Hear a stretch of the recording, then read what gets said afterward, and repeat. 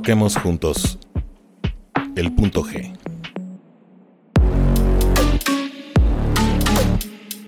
Estamos de regreso en el punto G con una visita que, les soy honesto, me estaba guardando precisamente para este momento. Hoy nos acompaña Germán Campos, especialista de la AFC Sur y además, pues bueno, muy fan de los Jaguares, ahora de Londonville. Querido Germán, muchas gracias por estar de visita de regreso. Mucho que platicar acerca de tus Jaguares y también de la división. Así es, Orson, ¿qué tal? Un gusto siempre compartir micrófonos y listo después de estas 5 semanas que, o sea, viéndolo así ya en perspectiva, creo que era lo presupuestado, aunque creo que todavía las cosas pueden mejorar para el equipo. Tal vez por ahí una victoria que no estaba en el presupuesto con otra derrota que era difícil de prever. Sin embargo, sí, los Jaguares terminan la semana 5 con una marca de 3-2, una marca positiva.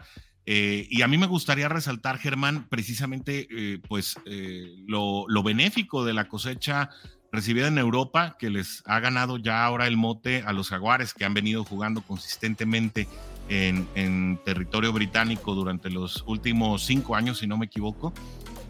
Pues una cosecha de 2 victorias. La primera contra Atlanta, en un juego además muy particular, ¿no? Con toda la temática de Toy Story y pues digamos que el intento por involucrar a un segmento más joven, como lo son los niños. Y pues por el otro lado, una victoria tal vez un poco inesperada, pero creo que muy sólida, sobre todo en planteamiento de juego, contra unos Buffalo Bills que, pues, más allá del jet lag y las lesiones, pues parece que no estaban preparados, ¿no? Para un partido tan sólido de la escuadra felina.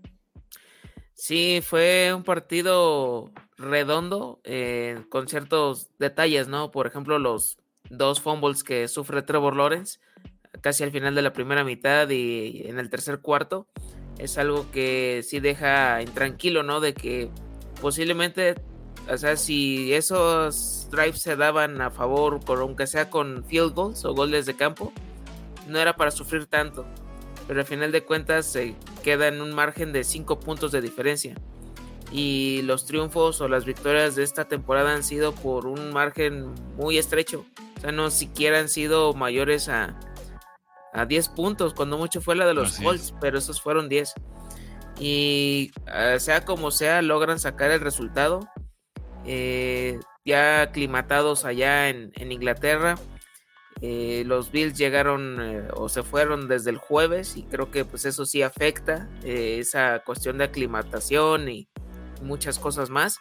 El duelo de los Josh Allen, no hubo capturas en esta ocasión, pero hubo presión de alguna forma y de nueva cuenta, ¿no? Creo que se dio estos errores que se le vieron al Josh Allen de los Bills en la semana 1 de estos pases largos y se dan estas intercepciones, intercambios de balón.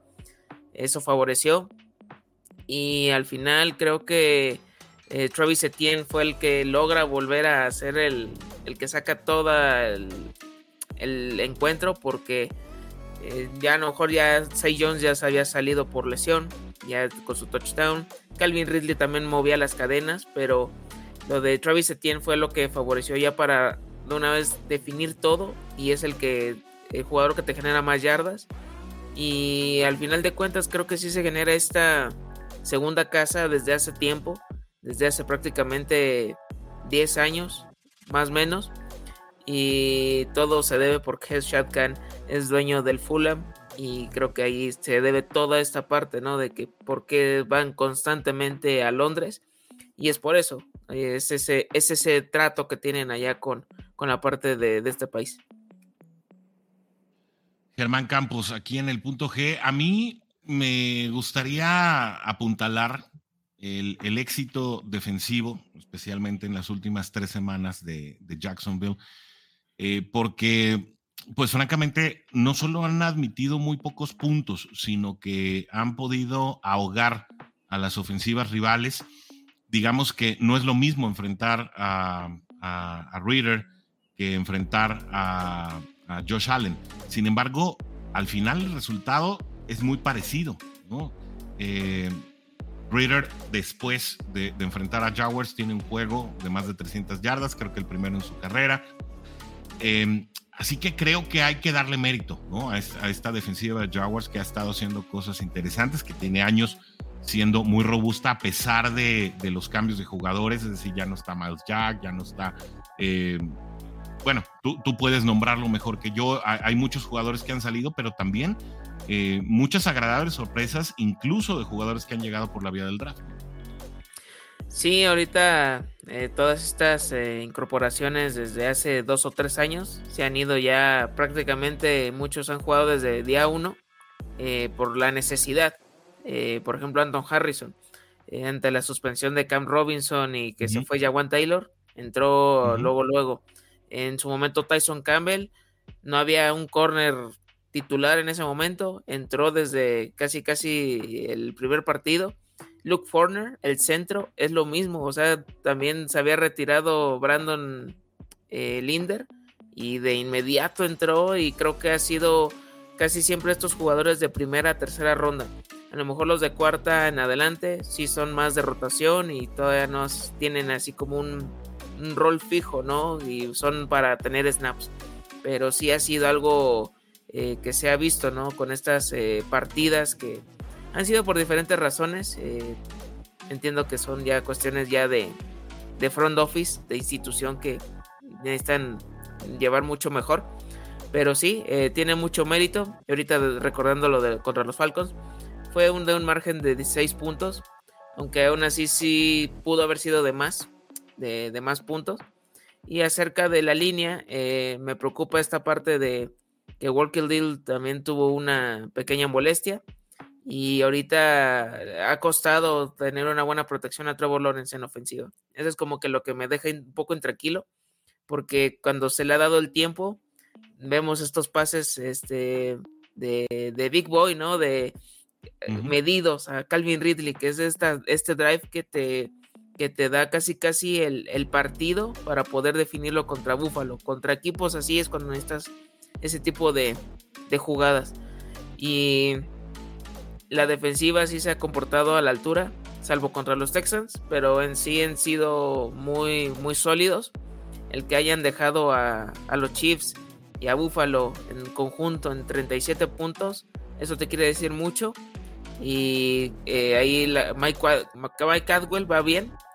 Y la parte de ofensiva, sí necesito ver si lo de Press Taylor sigue funcionando, o Doug Peterson tiene que tomar un poco más las riendas otra vez como el año pasado, porque sí se veían jugadas más atrevidas, o de que se podían hacer más cosas en cuarta oportunidad, en dado caso que tuvieras la necesidad, que ahorita que sí se han visto a lo mejor hasta predecibles, y hay veces que no saben cómo concretar en red zone.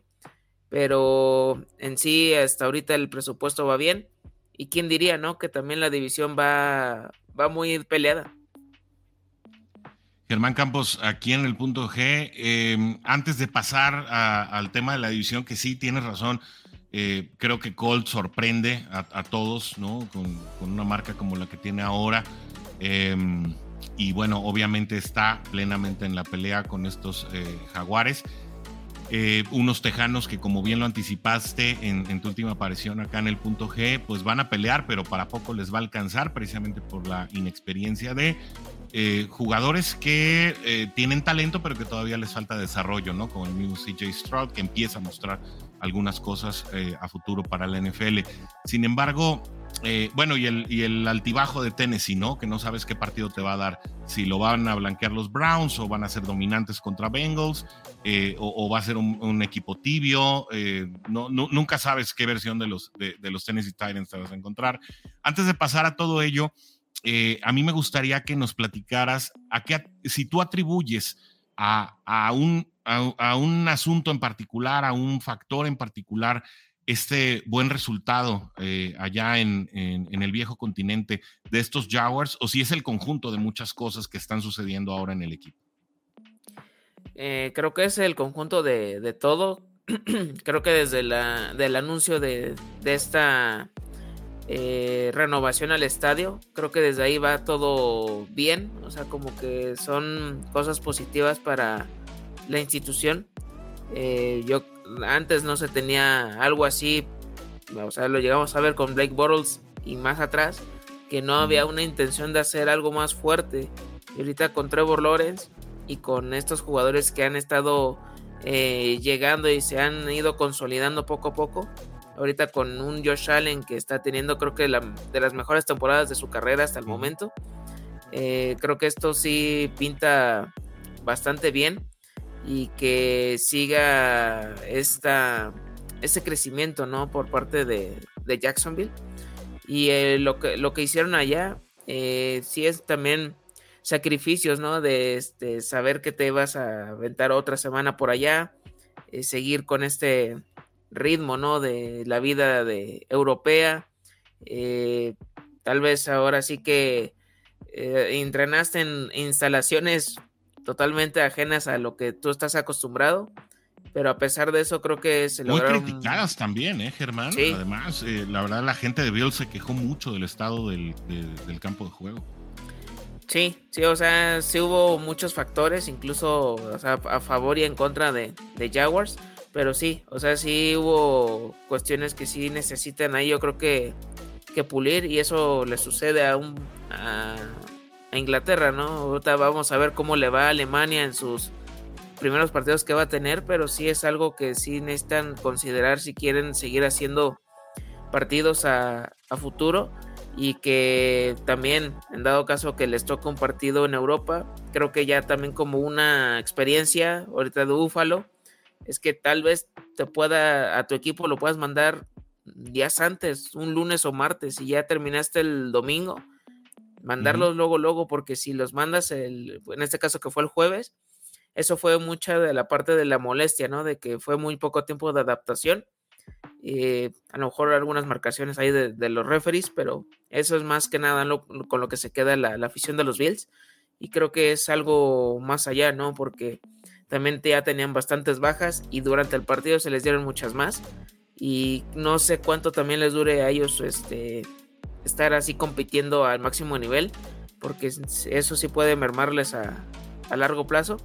Y en cuanto a Jaguars, hay que ir con calma, porque cuando fueron underdogs fue cuando les salieron bien las cosas, ahorita que fue contra Buffalo, pero cuando son ultra favoritos, nada más tengan sus reservas, porque ya ven lo que sucede contra Houston. Germán Campos aquí en el punto G, y bueno, hablando ahora sí del resto de la división y obviamente pues todo lo que involucra con respecto a estos Jaguares.